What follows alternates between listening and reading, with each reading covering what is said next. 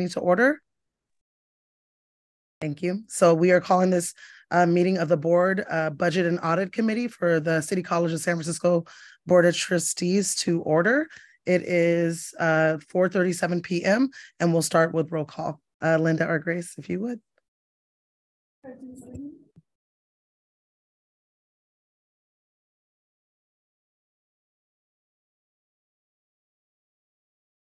Your mic is pointed at the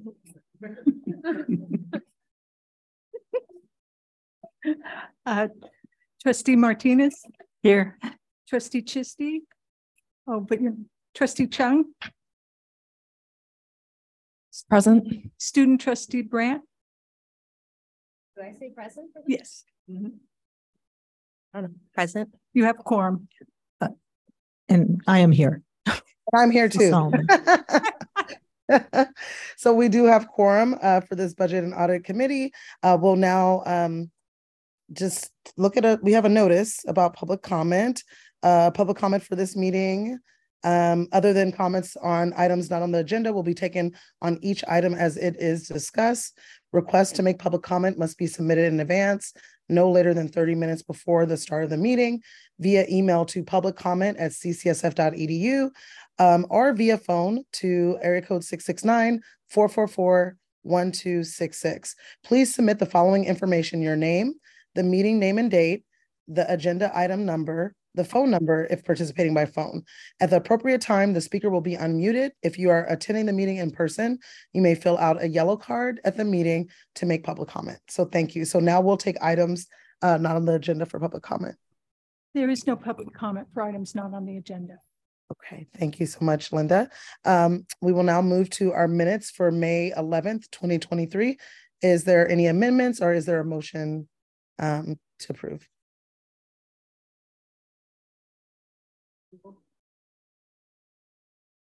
Move approval.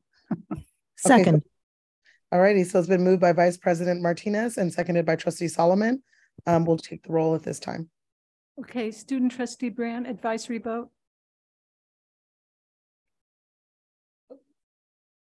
Brandt. Student Trustee I'm sorry, can you say Brandt, advisory vote on the minutes. I'm gonna abstain since I wasn't. Trustee Martinez, Yes. Trustee Solomon, Yes. and Trustee Williams. Yes. The So motion passes. thank you so much, Linda. The motion has been moved or passed. I don't see our land acknowledgement. We didn't do the land acknowledgement. We haven't been doing it at the committee meetings. Okay, just want to make sure. Okay, great. So we'll move to reports, and I will turn over to Vice Chancellor Al-Amin to walk us through the 2023-2024 tentative budget. So Vice Chancellor Al-Amin, take us away.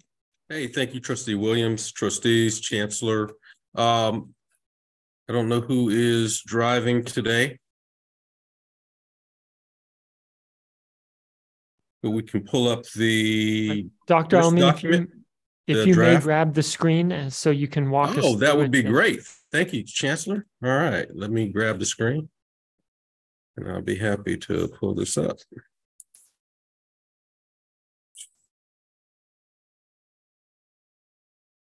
There we go.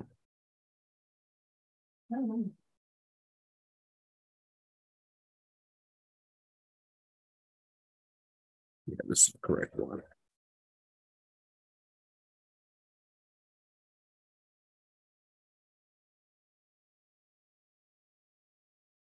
As indicated in the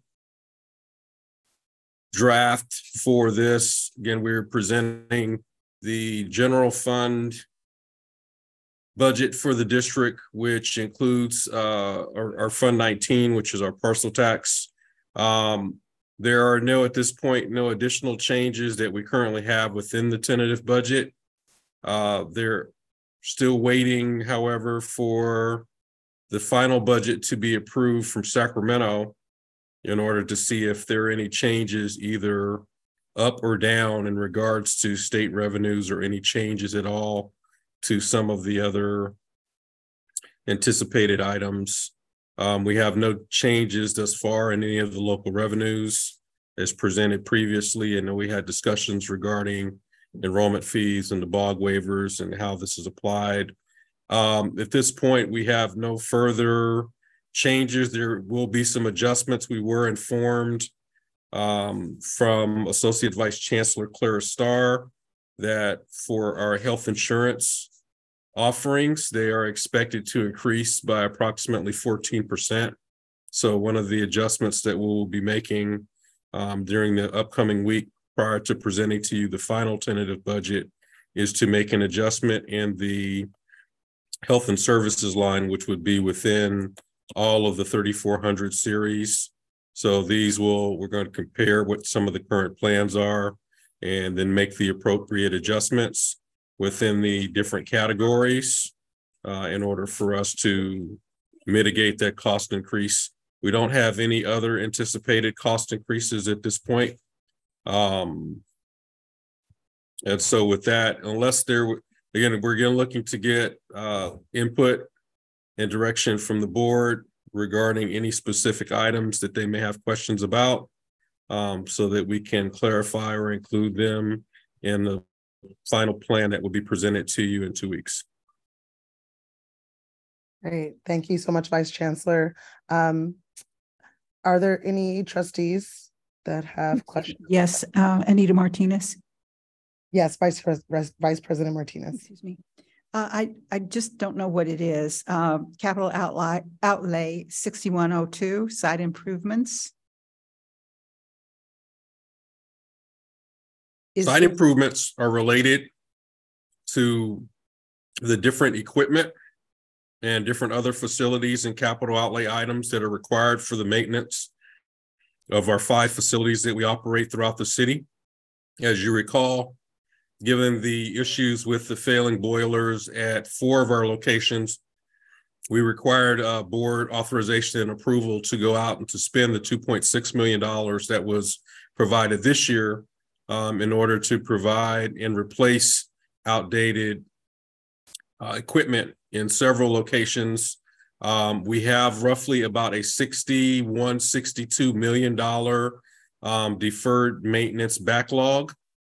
So having appropriate funding set aside within our current budget, and these funds or these expenses are not bond related. So having these funds or having funds available within the district budget will allow facilities and buildings and grounds to mitigate some outstanding, long-standing deferred issues. And this funding would provide them with the assistance in order to do that. Thank you. That's a very helpful information. I just didn't know what it was. Thank you. Yes, ma'am. And I'm not able to see the hands because the camera is pretty far back. So Vice Chancellor Alameen, if you want to, it's probably hard for you to see too. Is there any other trustee questions in the queue?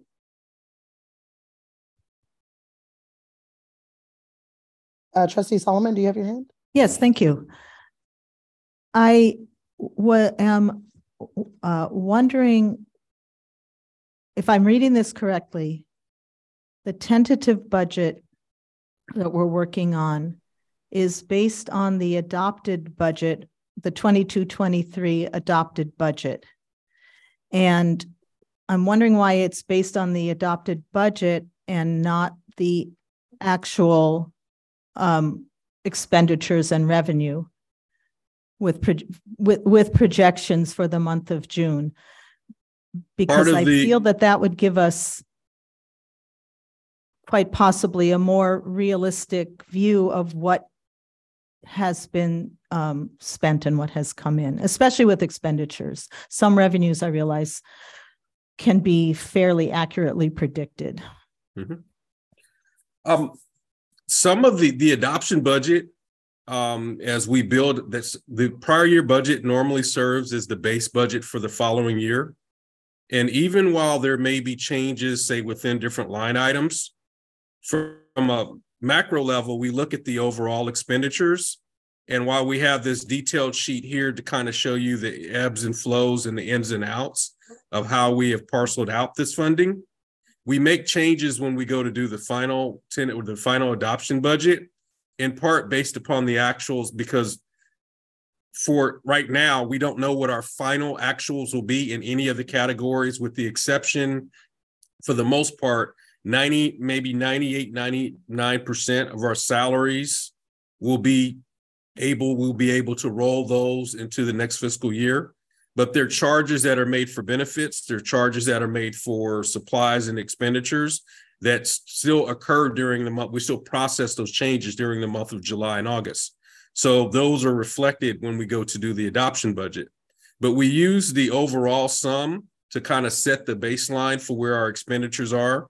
And as you can see from the percentage changes, as we look at what may change from year to year, we still use what we have currently up to date and use a end of year forecast to make changes. For example, as you can see in the schedule 1120, while there might have been $22 million budgeted for faculty salaries, because of the coding of different positions, we readjusted that number for the next fiscal year to roughly 30 million to reflect our understanding as to where we actually will end this year. And as you could see, we made the change down in 1323 in order also to reflect the same. So we do make adjustments based upon expected end of year numbers, but the number that we normally pay attention to is the overall number, because anything within this major category we can shift and move with budget transfers as long as it's within expected program needs. And that's normally how we oversee and we manage the budget. So we look at the final number, we make adjustments. We do use the final actuals or tentative actuals once the auditors come in to make any adjustments as needed. But as you can see, we tie the expenditure totals within categories to the actual revenue. So at the end, when you see the adoption budget, and also for practical purposes, the tentative budget gives us authorization and approval to begin expenditures as of July 1. So it's a starting point for us. It's not the end point. The end point is what we present and what we will provide in the adoption budget, which is in fact adjusted based upon what our actuals are for the prior year. So it's a process, it's an incremental process where we make changes in order to align with our adoption budget for the next fiscal year will be based upon the prior. Because when we go and do comparisons, we do want to compare between what the adoption budget was in a prior year compared to what the adoption budget is for the next fiscal year. And so that's what we use as the benchmark. So it will change for the adoption budget for this year once we get to that during the month of July and August, after we have full reconciliation of where our expenditures are within the various categories. So we'll get there. We're just not at that step yet. Chair Williams, may I ask a follow-up? Another question? And thank you. Absolutely, Trustee Solomon. Thank you. I was looking at the column that is actuals for 21 and 22, and I compared them to the audited actuals for 21, 22, and in 9 different line items, there are differences. Some are less and some are more. And I, again, wondering why we're working off of actuals that are not the same as the audited actuals.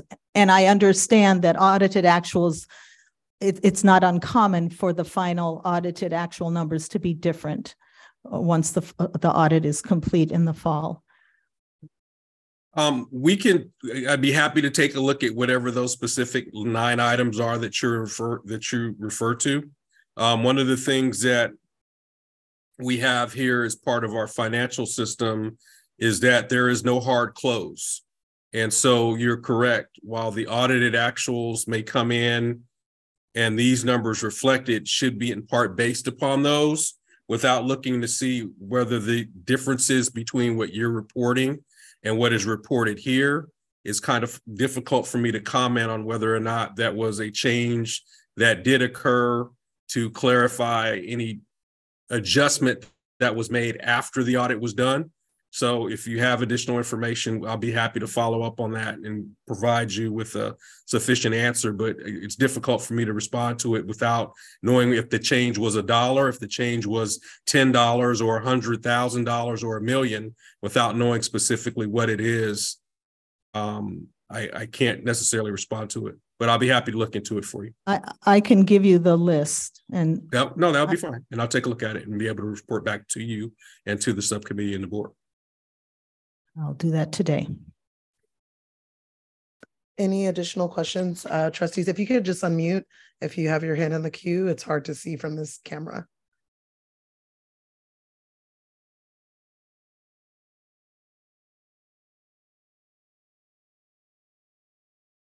Okay. Vice Chancellor Alameen, I'm just curious in terms of the timeline. You mentioned that we're gonna, have several iterations and adjustments. When will we be seeing this document again with updates? If there are no changes that are being or requested by the board, or any further direction between now and when you meet on the 23rd, we will at least set this as the tentative, the starting point, as we begin to prep and move forward to finalize our budget for next year during the adoption budget process, which will occur during the months of July and August, with your final review of that adoption budget according to statute by September 15th.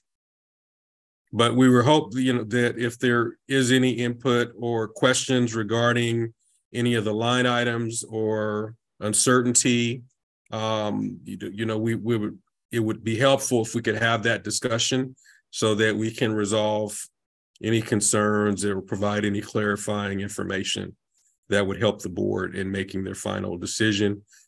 Because whether it's tentative and still subject to change, we still need board agreement and concurrence on both the tentative as well as the adoption budget documents.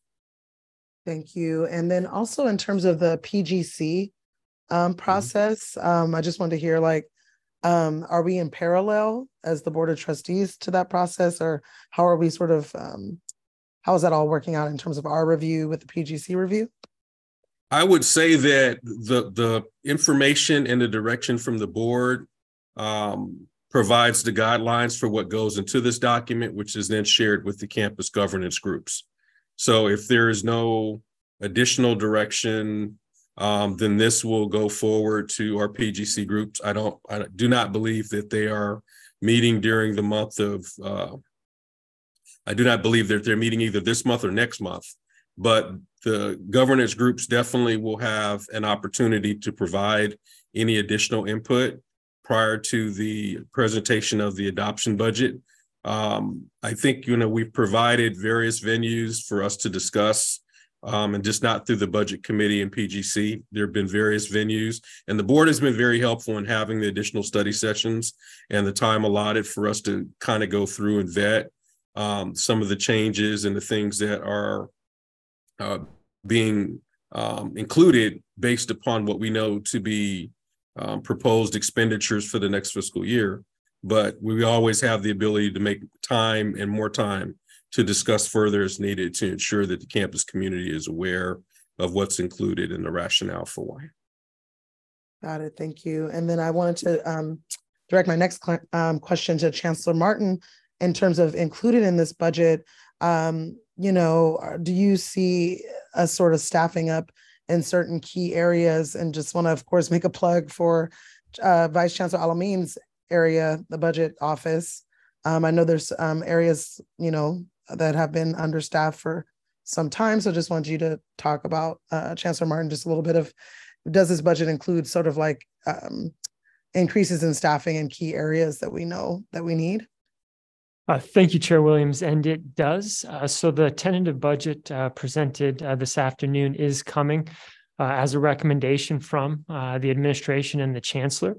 We do have classified positions, or new positions built into this budget, specifically focusing on our facilities needs. So we've got approximately 25 or so new facilities positions that have been presented to a variety of different campus groups over the last several months.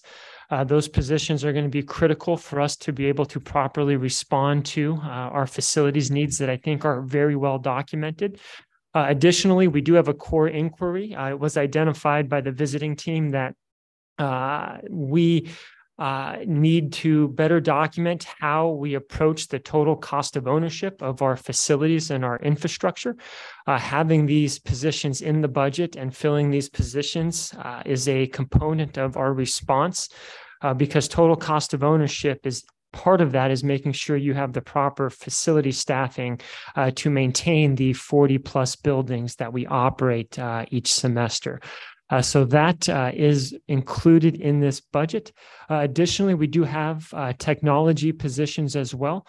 As we prepare for the implementation of hopefully a very nice student registration system, we certainly don't want to allow past history to repeat itself to where we implement something and don't have the staffing to maintain it at a level that we all expect. So if we are going to invest $4 to $5 million in a new student registration system, a big part of that is making sure that we have proper staffing to make sure that that registration system is reflective of what we can be proud of. So those two are the major components in the classified line items. As Dr. Alameen also mentioned, we do have additional staffing for our instructional schedule. We are budgeting and have released to the departments instructional schedules of approximately 1,022 FTEF. That's about 35 to 40 more instructional FTEF than what the current year actuals will reflect. So we are making progress in expanding the schedule, working with our department chairs and the program review process to identify where the needs are so we can get more funding allocated in our schedule. So we do hope and do expect to see additional faculty assignments. For example, as our fall schedule takes shape, we do have approximately 15 more FTEF in this year's fall schedule than last fall. So that is an incremental but sustainable step forward in the right direction to continue to grow our class schedule. So with that said, I do want to conclude with the staffing is that we do have staffing increases as well in our administrative positions. As you know, the 22-23 year, we didn't have a PIO. We didn't have a vice chancellor of human resources. We didn't have a chief financial officer. We did not have a senior director of budget or purchasing. So those are positions that we are filling. Some of them have been filled. We are interviewing, I believe, either tomorrow or next week for our PIO position. We are going to release the job description for our new Associate Vice Chancellor of Labor Relations position here in the coming weeks.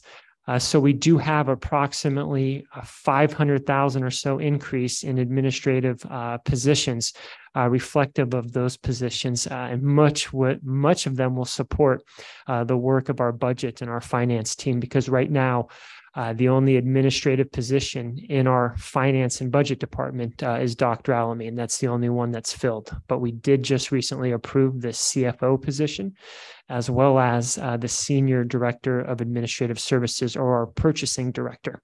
Hopefully that responded to your question, Chair Williams.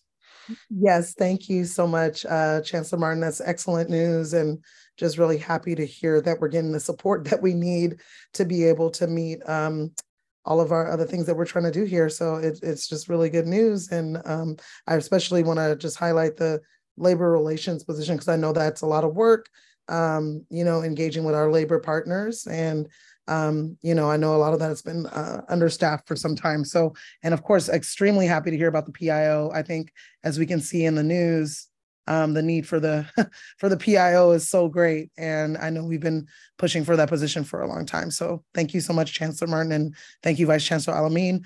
If there's no further questions on the tentative budget, I do have one other question. I'm sorry to interrupt. I can't see your hand, so if folks want to just call out, that's great. Thank you. I would like to provide a little information about the question I asked earlier. And in particular, and this I saw in the audit reconciliation document. So certificated salaries for 21-22 were $14.76 million less than what is on the actuals. And then classified salaries were almost $2 million less as well. a smaller amount, but probably significant. Under supplies and materials, the total was $543,000. And so expenditures as a total in the audited actuals were $15.6 million less than what is listed as actuals. So these are significant. There are some smaller amounts too, but these are the ones I'm currently focusing on. And if I may, through the chair, provide maybe some context on that, because without the information, I think we are speculating, but it may be due to the unaudited actuals comparing the 311 annual report, which separates the parcel tax from the unrestricted general fund. The information in front of the board this evening is those two funds combined. So that might be something that Dr. Alameda and I can look into, but we appreciate the question, and that's a good heads up in what we can look for. Thank you. Thank you. I think I also heard Trustee Chung.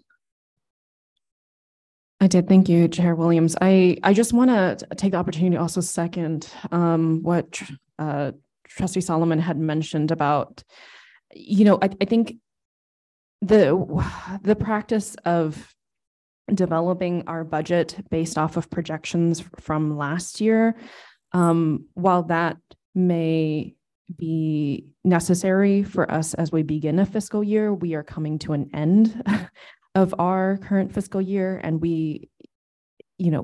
11 months, we already know what our actuals are. And, I'll simplify it. I can't imagine, right, basing my next year's budget based off of what I had projected before versus what is actually in my bank account.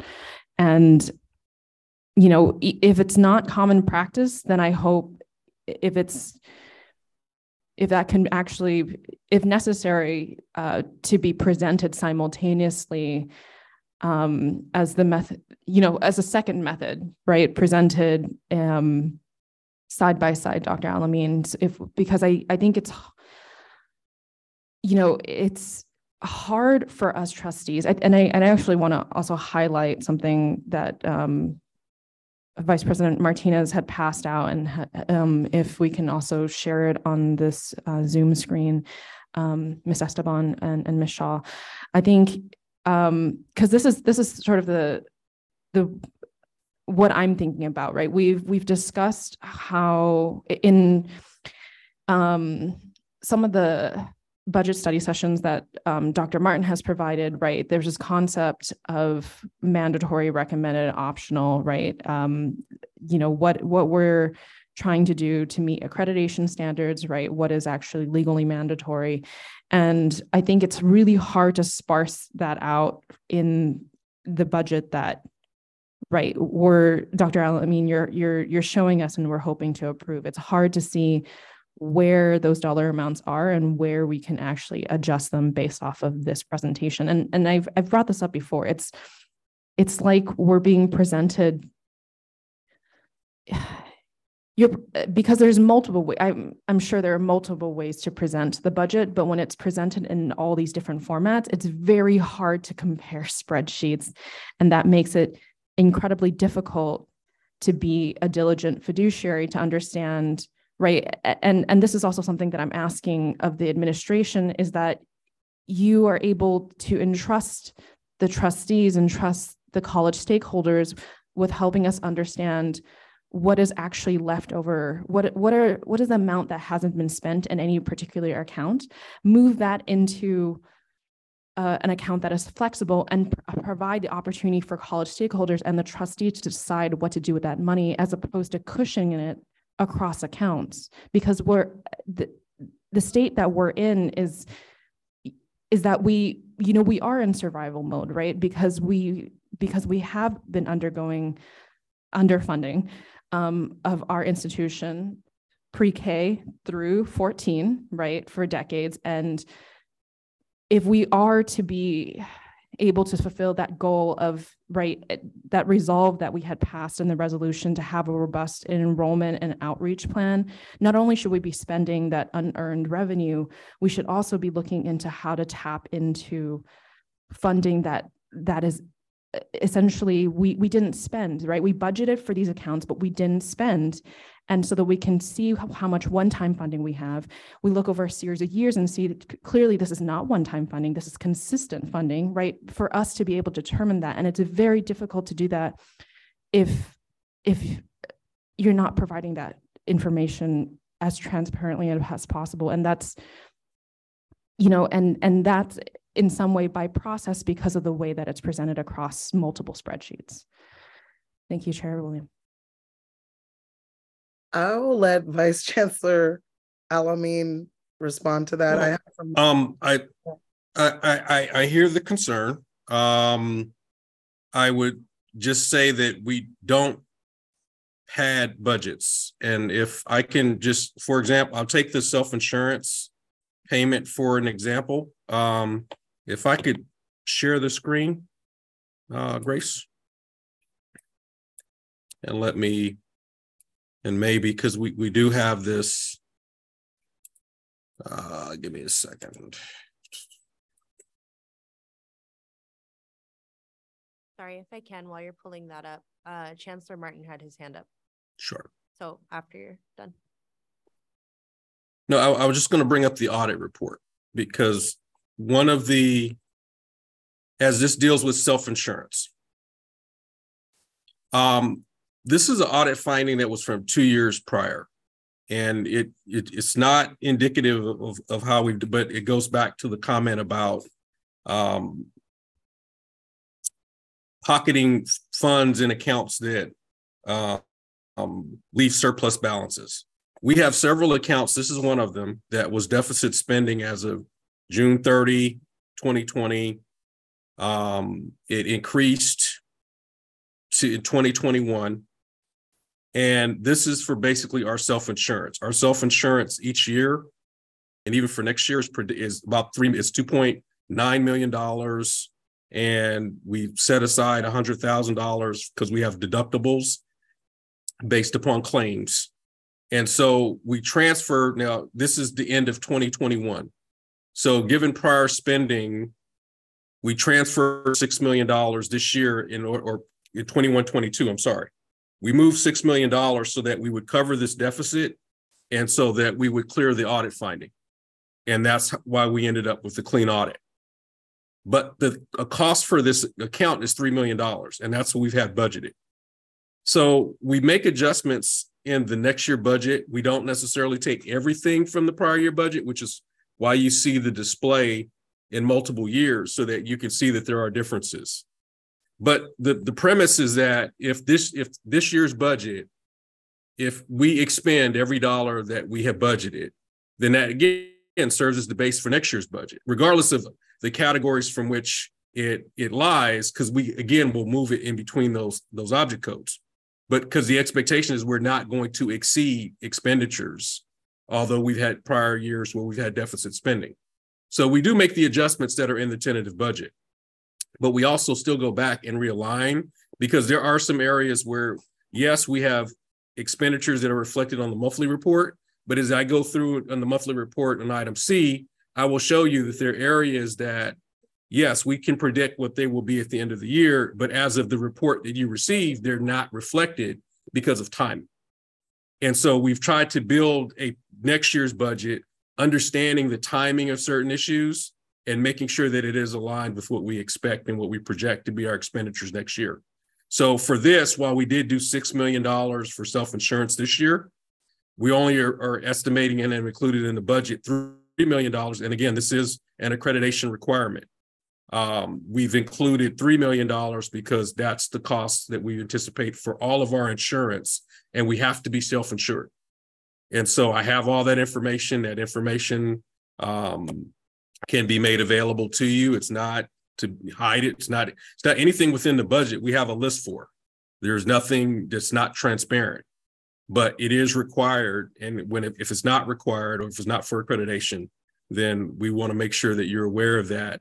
But there's nothing in this budget that we haven't brought forward that is not, from a financial standpoint, required for us to do business in the next fiscal year. And I saw Trustee Williams, your hand was raised. Oh, yes, I forgot that I'm actually chairing. Never mind. So yeah, and I just want to say thank you, Vice Chancellor Alameen, for what you just said. I also think like I feel a little worried about as trustees getting into like specific dollar amounts being allocated to specific places, because I think that for me feels a little in the weeds, and it feels like our administration has so much more information about what it takes for certain line items and the logistics of that. I think like for trustees, like we want to put out the outcomes that we want to see overall. Like we want to make sure all of our students are completing. We want to make sure that, you know, we're not deficit spending, right? So, but to get into like where now we're identifying dollar amounts to just go here, it just feels a little out of our scope. And I did feel an obligation to like say that. Is there any additional hands? Yeah, yes. This is Vice President Martinez. Yeah, I prepared this sheet just because I had questions. And thank you, Dr. Alameen. You explained about the $6 million. That's very helpful. That's why I asked the question in the chart. And the reason I put this spreadsheet together was it was an easier way of my identifying the questions and then still using, because Chancellor Martin, I really liked your format in the March 7th meeting where you had mandatory, recommended, and options, because that helps us understand what's going on and that we can move things as you have done in some of these already. So that was one of the things I noted. Largely the things that are in green are where my questions are. I noted that there's $2 million in OPEB from employee paychecks, but I understand that in line 3650, account 3652, there may be more than's actually required. And so as we are working on what we're going to do with OPEB farther down the line on this chart, I want to be mindful of all of the places where we see OPEB. So it's very transparent and clear to all of us. And these explanations really help. And so I appreciate that. You'll see that under elections, I have struck through that simply because I'm wondering if there's no election next year. Is it, I understand, Dr. Alameen, you explained it's a matter of trying to balance so that we have enough in the off years to pay for the year that there is an election.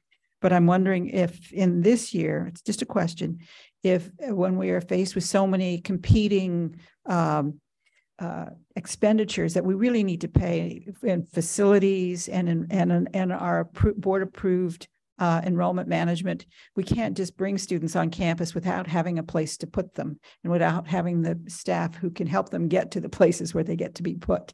And what I mean by that is classes. So part of that's this. And part of it's also because we approve the budget. We're signing our name to a document that says, I understand what I'm approving. And that's the nature of these questions. The next line that you'll see, the SERP was in the March 7th. I think that it was originally listed March 7th as having a payment. And I believe it was paid off. Is that accurate? That is correct. So in the March 7th document, without knowing how the student registration system was going to play out with the RFP, we were able to straddle it in either year because you could pay a SERP this year or we could have paid it next year. But since the student registration RFP failed, we did expense the SERP in the current year. So we are done with it now moving forward. Great. So that's a correct strikeout on that line. And then program review in the 22-23 was $1 million for both program review and professional development. But in the tentative budget, we have an item that is $5,283,378. And I broke them out because I remember, Chancellor, that you said there was an amount specific for program review, and I forgot what it was. So it was approximately $750,000 for program review, and then the professional development would be on top of that. So in total, it's approximately $1 million. Okay. And I don't understand what the rest, and if you could break for the next, for our board meeting, if you could break that little bit of detail out so that we understand what that is. And then OPEB liability, we did pass that resolution. We have to we have to wait for the study because we have to wait until the actuals are in June. So I'm suggesting that we list it as an option, and I put a minimum amount in there as just as a placeholder. I also understand that what accreditation asks us for is a plan to make sure that we are doing what we need to do. And I had the ability to look at what other colleges are doing in a spreadsheet, and it shows it's all over the place in California. Some are 134% of what they need, and some are 0%, and some are worse off than us. And so it's just a question about that. Then down in student registration, I believe that we approved that, and it was still in the options in the March report. I believe now it's $1 million, and that's already in the budget now. That is going to be built into the budget, but based on the request or the bids that we received, we are looking at a potentially $2.5 million year one expense. So we will need to increase that. Okay, that's good to know. And then I broke down the new classified trades, staff, facilities, IT, budget, and police in the way that I could understand them. And I don't know if this is accurate. And I don't know if any of these have a process similar to program review that they go through the PGC, and if they've gone through that process, or if they will go through that process after we approve this budget. Certainly. So they have already gone through the process. For our classified positions, the process is outlined in our roles and responsibility handbook, which calls for the individual departments to submit them through their program review. I believe that has been done. From there, with classified positions, it is discussed at the cabinet level and then taken to either VRG or discussion with the labor representation. So I do believe for those 25 positions, we have them in our program reviews. They have been discussed at cabinet. We have worked with our SEIU, our local 39, and our buildings and trades and talked through those positions. So to my knowledge, they have gone through the process as outlined in its entirety. And I separated them out because if I believe that some of them are really important to the folks on campus. For example, the trades, the painter and the electrician, and I put them all in recommended, because we as a board still need to understand and authorize the expenditure. And so they can move over to the other column of mandatory, but I wonder if there's wiggle room in any of these areas where instead of bringing on an entire group of people at the same time, we gradually bring people in. And I just don't know. That's an operations question that I'm asking you about. And the other thing that I think may happen is there may be a lag time, if I'm thinking about this accurately, in the hiring of classified, because position needs to be posted. There need to be interviews. Some of them may be civil service, have civil service requirements. So I wonder if this is going to be the eventual cost that are all in the green in the recommended, but I'm wondering if there's any expectation that some of these may become smaller because of the extended hiring process, and because it may be more difficult to onboard everybody all at once. Sure. So just a question. And then I did have a question about the IT staff. We had talked on the board about wanting to see what is it called? When there's classified to do the job, you hire not contracted out. Thank you. I was up at 4:30 this morning putting this chart together, so my brain's fried. Is that the part that is to prevent the contracting out? No, that would be separate and distinct. We did have a meeting, a very productive meeting with our SEIU labor partners yesterday, and we do hope to bring an item to the board at the June 22nd meeting. But the the positions that were in the March 7th iteration of the budget framework were separate and focused on the student registration system and maintaining that long term. The Oculus is a separate set of positions that will be coming forth here in the coming weeks. So that's related to student registration, those IT positions. The ones that were presented in the March 7th document, yes, those were related. It's good to know because that's a critical part of our work. And then I separated some things with, because there was a 13,616,000, I can't read this, $925 item for bringing back and reinstate full-time faculty, part-time faculty, classified, and administration. And the question I had, and you'll see I struck out reinstate full-time faculty because originally it was 42 people, and I think we're down to 29. And I put this in as mandatory in this column. And this is not saying that everybody has to come back next year. It's just that the board did pass that resolution, and that's a board priority. And knowing that not everybody may return, I put just an arbitrary number to say maybe we won't be spending the full amount. Then the other thing that I did is for part-time faculty, I did something similar, just arbitrarily split this just because we need the sections. And if we don't have enough faculty to offer the sections, we can't grow enrollment. It's related to what we need to do there. And then with classified, I understand, and I put two different figures here.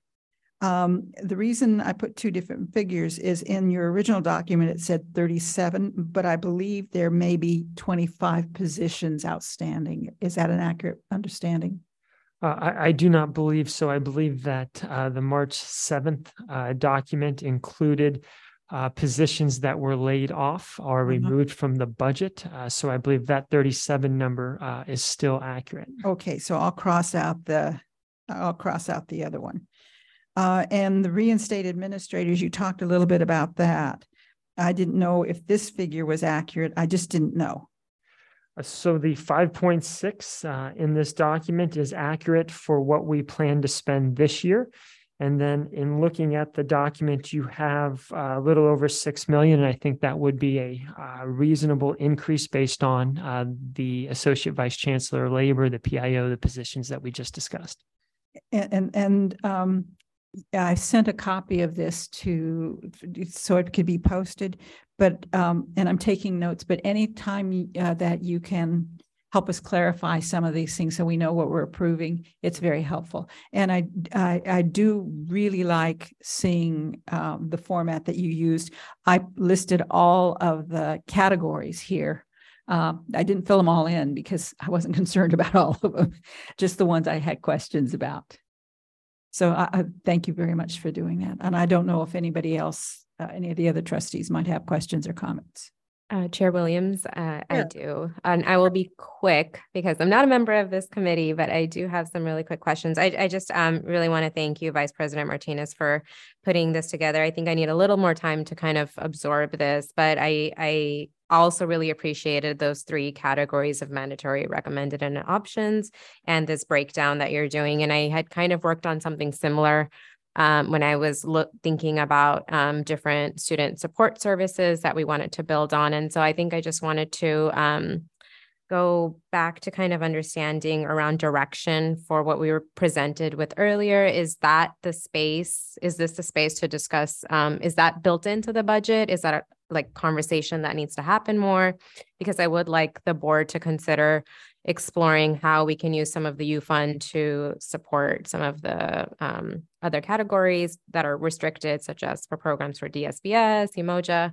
So if you could speak to that. Certainly, Trustee Chiston. I think the process would be for the board, and I know the work's already started in finalizing the board goals and identifying at a policy level what are some things that the board would like to see implemented or improved upon, and then it would be administrative's responsibility to develop a budget to meet those objectives. So I do think that it may be crossing the line of operations. If the board were to go into the budget and specifically cross out numbers and change numbers, really it's developing the board expectations through the board goals, saying we want to see these things happen. And then it's administration's job to build the budget and report back to the board on how the budget will move those initiatives forward. Right. And I think I'm thinking big picture in I guess I'm tying it more to the budget of we would like $1.5 million to go to programs that help low-income students, or like we could be as vague as that, but I think I want to know how we could move that process in tandem to the budget process, I think. I'll just jump in really quick, Trustee Chisty, and just say for all the trustees, I think what we're discussing here is kind of getting a little out of our scope, and we are not in the business of granting to specific programs. We're a policy-making body. So for us to say, okay, we're going to just pick a program and give them a specific amount of funding, I think there, as Chancellor Martin is indicating, is really kind of going a little off the rails for our role, because we're not granting dollars to any specific group at City College. Thank you, Chair Williams. I understand that. I'm trying to frame it from a policy level and asking how we would do that with the budget process. And want to increase, we can say we want to increase support for equity programs, not a specific dollar amount.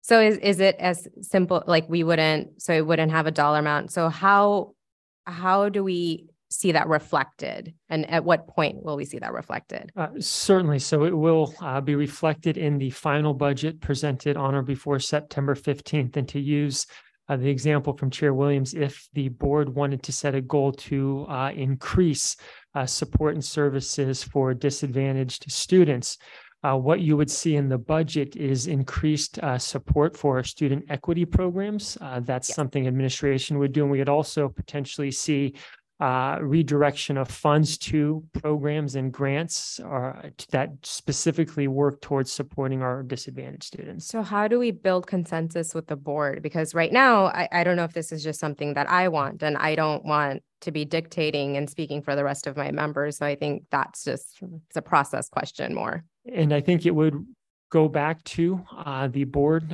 collectively approving their board goals, and then ultimately holding the administration accountable to developing the plan, because the budget is a plan to move those goals forward. So that, I think, is the process. And if we look at the timeline, the board goals are developed in the summer for the next academic year, or are finalized in the summer for the next academic year, which gives us the summertime all the way up to September 15th to make any budget adjustments to. Got it. Thank you so much. Okay, thank you. Thank you for that conversation. I just want us to continue to be aware of that. I know that there's also historical components to this to also keep into consideration, because we're looking at a snapshot in time where a particular area may have different varying amounts over time. So there's a lot of elements to this. That's why, again, I want to say I trust in our administration that we hire the chancellor to manage our implementation of our goals as a board. And there's so many logistics that go into each of these items. So I don't know if we have time for the other reports, because we're at 5:31. Do you want to quickly, does anyone have any questions or comments on? Trustee Williams, we do have public comment for this item. Okay, thank you so much, Linda. We'll take public comment now. All right, Susan Atwood.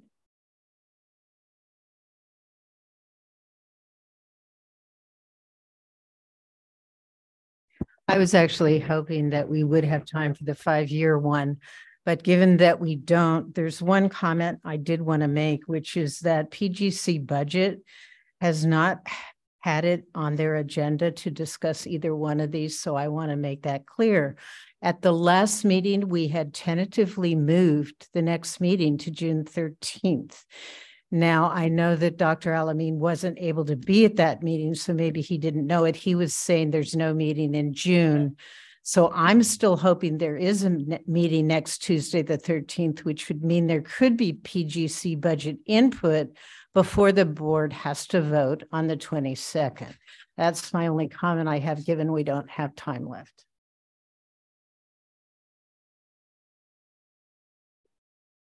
Thank you so much. Is there another public commenter, Linda? No, that concludes public comment for this item. Okay, thank you so much. And thank you all to my colleagues. In terms of reports, Chancellor Martin, do you want to quickly walk us through? I know we're at 5:32 right now, but there's a number of reports left on the agenda. We can also move that to our next committee. Is there anything urgent? Nothing, I think, in respects to urgency, Chair Williams. Items B and C will be presented to the board at the June 22nd meeting. And the item D is a presentation that can be deferred to a later date because it is looking backwards at historical information for unearned revenues. Okay, so these can be moved to the next our next committee meeting. I believe so. Yes. Okay, great. Is there any trustee comments on any of the items? Is that okay if we move these to our next meeting, giving the time? Okay, is there any future agenda items? Folks are welcome to just unmute if there's any future agenda items. Okay, hearing none, is there a motion to adjourn? So moved. Second. Believe that was moved by Trustee Solomon, seconded by Vice President Martinez. Is that right? I think so. All right, we'll do roll call. Linda, on adjournment.